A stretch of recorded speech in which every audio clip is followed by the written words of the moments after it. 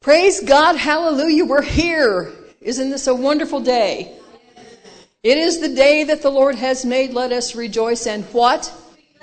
Be glad in it. Let's have no sad faces, no pouty faces, no upsets, no anything. Let's be glad in the Lord today. I'm going to be talking to you today about Alpha and Omega, the beginning and the ending. How many of you have been or have seen either all or part of the series The Chosen? It's on Amazon Prime, if you've got Amazon Prime. It's a story of, an episodic series of the life of Jesus. It's been really good. I've got to see both first and second season. The third season is coming out one episode at a time. I hate that. I want them to go all on one time.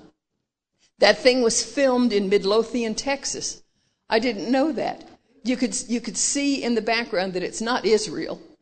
It doesn't look like Israel at all. And you're thinking, where in the world is that? It's Midlothian, Texas. Yay. Not where I'm from, but yay. Okay. In that series, we see the life of Jesus from the viewpoints of the various people that he interacted with throughout his ministry. And one of them was, of course, John, who wrote the gospel. And his gospel begins, in the beginning was the Word. And the Word was with God, and the Word was God. That's the beginning. God, in the very beginning, said something. What did he say? Let us... What? What did God say? Let us make... Exactly. Let us make man in our image. So, how do we get there? How do we get to be made in his image? Do we start out that way or do we become that way? I think that it's a becoming thing that happens when we accept Jesus. Then we become more like him and more like him and more like him. And his story begins with the Christmas story. Now, I know we're a few weeks past Christmas, but this is so precious, and I just want to make sure that we all catch exactly what the Christmas story is all about. It's a shame that it comes at the end of our calendar year. In past ages, the winter solstice marked the beginning of the year, and that's an event that happens in mid-December. That's when the shortest day, then that's supposed to be the start of the new year. And sometimes we forget what happens on December 25th when we celebrate Christmas, the birth of Jesus. We try to forget everything that happens. Once Christmas is over, we try to forget everything that happened in the past year, don't we? Okay, well, that's done. Whew, I'm glad I survived it. And sometimes that also means that we forget all the wonderful things that Jesus' birth proclaimed for mankind. We get so wrapped up in thinking about the new year that we often lose the good stuff from the past year. We make resolutions about what we'll start doing better, about what bad decisions from this past year we won't be doing again. Well, I'm not ever going to do that again. How many of you ever done that? Think about the past year and you think, wow, boy, I'm glad I survived that and I ain't never doing that nothing again. We ask for a raise, we plan a vacation, we buy a new car, we cut our spending and we watch our pennies. And all those things do matter, don't they? And we try to get things back under control. Sometimes we feel like over the Christmas holidays we've just lost control of everything. We eat too much, we drink too much, we party too much, we stay up too late, we get up too early, and we have family over, and and we resolve we're not doing that again next year. It is important to get those things back under control for our peace of mind. And not forgetting all the losses that we may have experienced in this past year, or the great upheavals that life has brought us. But thinking about those things that really matter, what are they? They're the intangible things of the Spirit. And I want to start from Jesus' birth and see what all that portends for our daily lives. What were some of the things that occurred around his birth time according to the Scriptures? Well, for starters, there was the decree from Caesar that everyone be counted. Every person under Roman rule had to be counted, so a census was ordered. Now, this is an actual historical event that happened. In the Gospel of Luke, it talks about the reign of one of the leaders where all the censuses were started. So it's an actual historical fact that happened.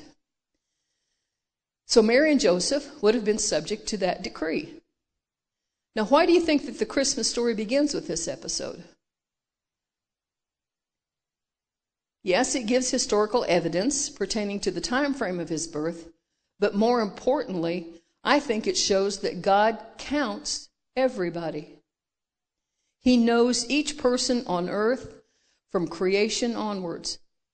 He knows each of our names, where we came from, both physically and mentally and spiritually. And this census in Jesus' time was meant to be able to allow the authorities to collect the taxes that were due to the crown, just like census rolls today do. They also include information about citizenship or residency status, income, property, all sorts of information to enable the governments of this world to deal with various situations. Now, this one really tickled me when I found this out. Part of the UK census includes how many new patients are registered with the NHS. I was here for 5 years before I ever registered with the doctor's office, so I didn't count for 5 years. But God is telling us that He does know us. He knows every part of our lives, including our needs, like being registered with the doctor's office. And sometimes He uses worldly governments to meet those needs. Isn't that precious? That's what I can see from the story of the census that was taken at Jesus' birth. Next, we come to the story of Elizabeth and Mary. This is doubly significant in that it shows even the unborn recognizes who Jesus is. Now that's amazing.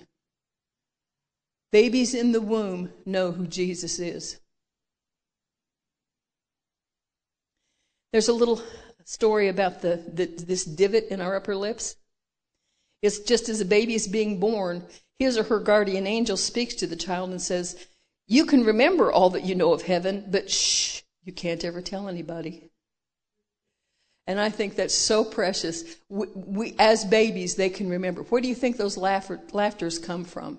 Where do you think those joyous moments come from when nobody's talking to the kid and he's laughing right out loud? It's because he's remembering heaven. He's remembering what it was like to be in heaven before he was born. That's what I think. I may be all wet, but that's what I think.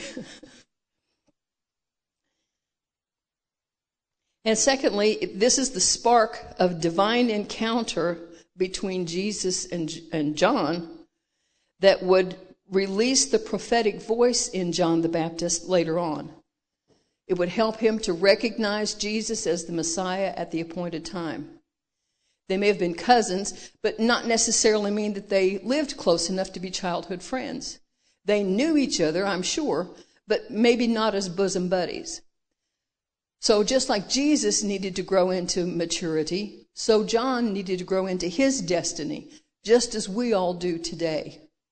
We need to grow. Once we become children of God, we still need to grow. We still are babies in the Spirit when we first come to the Lord. But as we grow and we mature, then we learn the things that John knew, the things that Jesus learned as he grew up in his destiny as well. Next is the actual birthplace of Jesus, in a borrowed stable. He wasn't born in a hospital. He wasn't even born at home, but in a stable. You ever been to a stable or a barn? They stink. They are smelly places. But even more poignant is the line that says he was laid in a manger. Now, most places at that time didn't have those cute little wooden feeding boxes with a straw in it. They had stone troughs that were laid on the ground. And that had two functions. One was for feeding the animals and watering the animals. And secondly, if that household held sacrifices, The animal, usually a lamb at Passover time, and other times when sacrifices were part of their rituals, would be killed in that stone trough.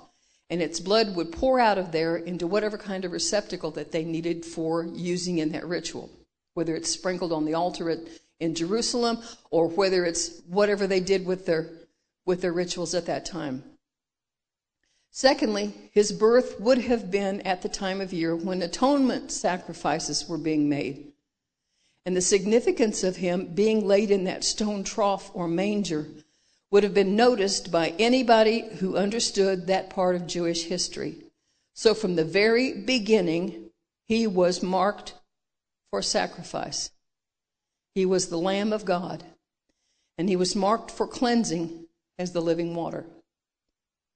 And the fact that Mary and Joseph had to travel over 90 miles on foot from Nazareth to Jerusalem and Bethlehem has to do with the Jewish laws of inheritance. That's why they had to go down there. Joseph was descended from the line of David, the king. And the city of Jerusalem was called the city of David. So where else would the king of the universe be born? Where else was he supposed to be born? Ethiopia? No. He was born nearby the city of David, the city of the king. And the very word Bethlehem means house of bread. And Jesus was our living bread. Are you beginning to see and understand the prophetic threads of the Old Covenant being woven through the New Testament accounts of Jesus' life? How he fulfilled the prophecies from of old? I get so tickled when I can see those things. It's like, oh, this was in Zechariah. Oh, this was in Isaiah. Oh, this was in Genesis. All of the things through the Old Testament point to this particular time in history. Next, we have the story of the three wise men, or the Magi, or the kings, as they're called, who traveled from the east.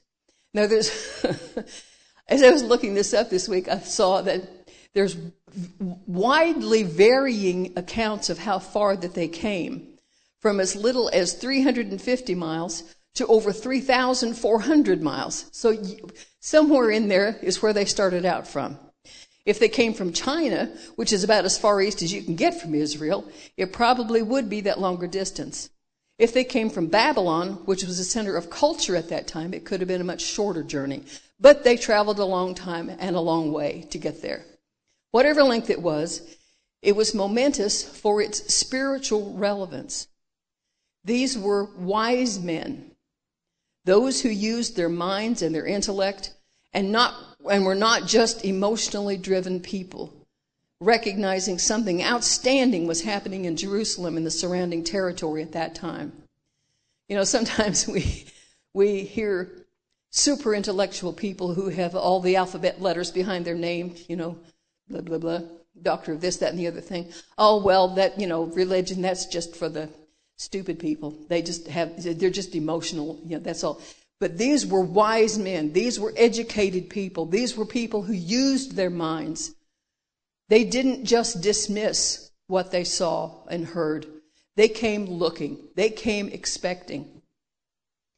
It was a marking point, a change in direction for the entire world, and not just for that time frame, but for all eternity. The wise men were clued in, and as it has been said, wise men seek him still. So it's not just an emotional journey, it is a journey of wisdom as well. And we still mark this visitation of the kings with their gifts on January 6th, which is called Epiphany. And that word also means enlightenment. So when we have an epiphany, it's like, oh, duh, the light bulb came on. I understand that now. So that's what this means. That's what that feast means. And it also is celebrated on January 6th, and that's the 12th day after Christmas. Did you know that? So there's the connection once again, even to our modern age. Now, I'm going to take a little sidetrack here. This is really fun. Do you know the significance of the gifts in that song, The 12 Days of Christmas? Okay. And it starts out, on the first day of Christmas, my true love gave to me. Well, who's that true love? That's right, Jesus. It's not a smitten boy or girlfriend. It's Jesus Christ, because love was truly born on Christmas Day. The partridge in a pear tree also represents Jesus, because partridges are willing to sacrifice their own lives to protect their young by faking an injury to draw the predators away. But Jesus didn't just fake an injury. He actually died for us to draw Satan away from us. 2 turtle doves, that's the Old and New Testament. 3 French hens, faith, hope, and love. 4 calling birds are the 4 Gospels, Matthew, Mark, Luke, and John. 5 golden rings recall the Torah, or the law, the first 5 books of the Old Testament, books of Moses. 6 geese a-laying are the 6 days of creation. 7 swans a-swimming are the 7-fold gifts of the Holy Spirit: prophecy, serving, teaching, exhortation, contribution, leadership, and mercy. The 8 maids a-milking are the 8 Beatitudes. Blessed be the poor in spirit, and blessed be this, that one, and the other one. The 9 ladies dancing are the 9 fruits of the Holy Spirit: love, joy, peace, patience, kindness, goodness, faithfulness, gentleness, and self-control. The 10 lords a-leaping are the 10 commandments. 11 pipers piping stand for the 11 faithful disciples, minus Judas, the one that betrayed the Lord. The 12 drummers drumming symbolize the 12 points of belief in the Apostles' Creed. So even in our modern secular world, we're being given a Bible lesson each Christmas season when we sing this song. And I thought that was so cool. I am so pleased that I found that this week. I did not know all of these things. And it's a really good reminder. Now, back to the kings. We're going back. I digressed, but now we're going back to the kings. They were warned in a dream not to return to Jerusalem, where Herod, the present king, was looking for intelligence on where the real king of the Jews had been born, as the scribes had told him. So they left. They got out of Dodge by another route.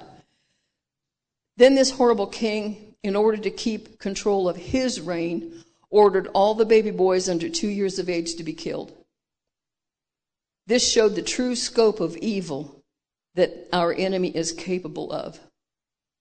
This vile act is still commemorated in some churches as the Feast of the Holy Innocents, when the lives of those precious babies are still remembered even over 2,000 years later.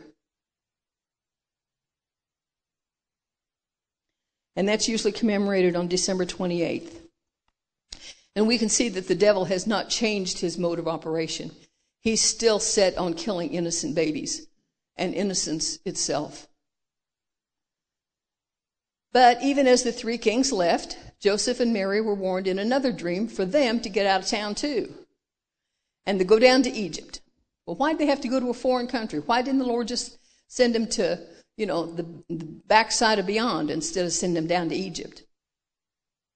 Well, I think it was to show that Jesus was born not just to deal with the Jews, but to all people. And this is the land where the Jews were held captive for over 400 years. Interesting to note, too, that it had been over 400 years since the last major prophet of the Lord had been in operation. It was like Jesus was correcting the course of events that the Hebrews had set in motion during their 40 years in the wilderness, retracing the steps of captivity and taking back what the enemy had stolen through their lack of spiritual understanding. That lack of spiritual understanding is what kept them bound to the law for all those years up to the moment of Jesus' birth. Now, the last bit of the Christmas story itself is when Jesus is told in another dream that Herod was dead, the king who sought to kill Jesus at his birth. Now, they'd been in exile for a long time, hidden away. Jesus was being protected, just as we are today. Sometimes God sends us too into a place where we are hidden, but it's not banishment. But like in the crime movies, it's witness protection. When the time is right, when God has made all the moves necessary for his plan to come to fruition, he will release us back into the place of his choosing for the fulfillment of our destiny and the time and place for us to minister the good news to the people around us. So those are the alpha moments of the gospel, the beginning. What about the omega moments, the ending? Well, for one thing, this is a never-ending story. So that's kind of a misnamed idea. But to carry on with that idea, the Alpha and Omega, let's look at some of the things that did end with Jesus coming. First and foremost, the separation that existed between a holy and righteous God and sinful man was then ended. That separation, like Julie was talking about last week, that separation was mended through Jesus' teaching and his demonstration of that mend when he died on the cross, and the temple veil tore into two pieces. The veil that separated a holy God from an unholy people. There was no longer that separation. No gap, no distance. In Jewish teaching, any contact with people outside their own community was considered to be contaminating, making them unclean and unable to communicate with God or each other. So when that veil tore into two pieces, it gave access to a holy God by an unholy people. That was unthinkable. They even thought it was sacrilege to even think like that they could have access to a holy God because people are wicked. But Jesus' death did away with that idea. He became the connecting point. His death was the thing that fulfilled all the law, dotted all the I's and crossed all the T's, paid all the penalties for each and every person, and each and every sin, except for the sin that can't be forgiven, the one that says the Holy Spirit of God is rubbish and ineffectual and nonsense, because that sin puts us on the throne of life instead of God, who in his infinite wisdom is also the Holy Spirit. So what else did Jesus do for us? In 2 Corinthians chapter 8, verse 9, it says this, "For you know the grace of our Lord Jesus Christ, that though he was rich, yet for your sakes he became poor, so that you, through his poverty, might be rich." Now, does that mean rich in gold, diamonds, and precious jewels? No, not necessarily. Could, but I think it's rich in wisdom, rich in understanding, rich in connection with God, rich in knowing who we are, rich in understanding that God loves us, rich in the fact that Jesus himself died for us. That's how we become rich, through Jesus' poverty. That is so amazing. Our wealth is in heaven. Our treasures are in heaven. In Isaiah 53, it says, "He was wounded for our transgressions. He was bruised for our iniquities. And the chastisement of our peace was upon him. And with his stripes we are healed." He was wounded. Have you ever seen the movie The Passion? The scenes where Jesus is being flogged. Those are so graphic and so grisly and so gory. But that's what the Lord endured. And the one thing about that particular scene that always gets to me is when those Roman soldiers are hitting him and then flinging that whip backwards. His blood is being spattered all across the Romans as well. His blood even covered them. Do you ever think about that? That the Lord's blood even covered the ones who crucified him? How amazing is that? In 1 Peter chapter 1, it says, "Blessed be the God and Father of our Lord Jesus Christ, which according to his abundant mercy has begotten us again unto a lively hope by the resurrection of Jesus Christ from the dead." We're begotten 3 times. We're begotten once as humans. We're begotten again by the Spirit. when we accept the Lord. Then we're begotten again the third time when we begin to grow and understand what God has done for us. We have the ability to begin again and again and again and again. It doesn't matter how many times we fall or fail or fall short. The Lord will forgive us. He will restore us. He will set us back on our feet. He will give us that begotten again status. In 1 Peter 1:18, it says, "You know that you were not redeemed with corruptible things, but with the precious blood of Christ, as of a lamb without blemish and without spot." When those sacrifices were made in the Old Testament, they had to pick the most perfect lamb that they could find. One that didn't have any carbuncles, or they didn't have any flea bites, they didn't have anything wrong with them. They had to be absolutely pure and spotless and perfect. And that's who Jesus is. He was pure and spotless and perfect. To be redeemed means to be bought back, like an item sold at a pawn shop. But when you have the right price, again, you go and buy it back or redeem that item from the store. Adam and Eve sold our birthright as children of God for fruit. An apple or an orange or an ugly fruit, whatever it was. Jesus redeemed that birthright for us with his own life and blood. That is so amazing to me. Can you imagine buying back our birthright with his life?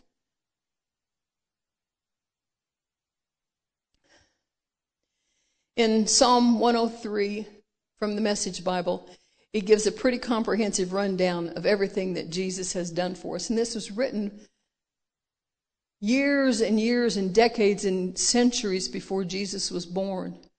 But this is exactly what the Holy Spirit had intended for the Lord. "O my soul, bless God. From head to toe, I'll bless his holy name.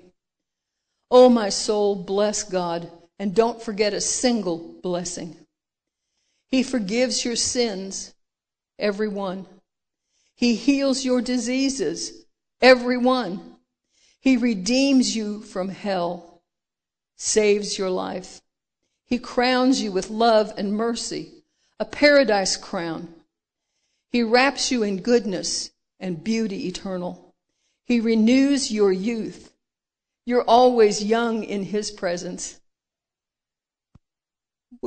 We're not always young in our own eyes, but we're always young in his presence. God makes everything come out right. He puts victims back on their feet. He showed Moses how he went about his work. He opened up all of his plans to Israel. God is sheer mercy and grace. He's not easily angered. He is rich in love. He doesn't endlessly scold and nag us, nor does he hold grudges forever. He doesn't treat us as our sins deserve, nor pay us back in full for our wrongs.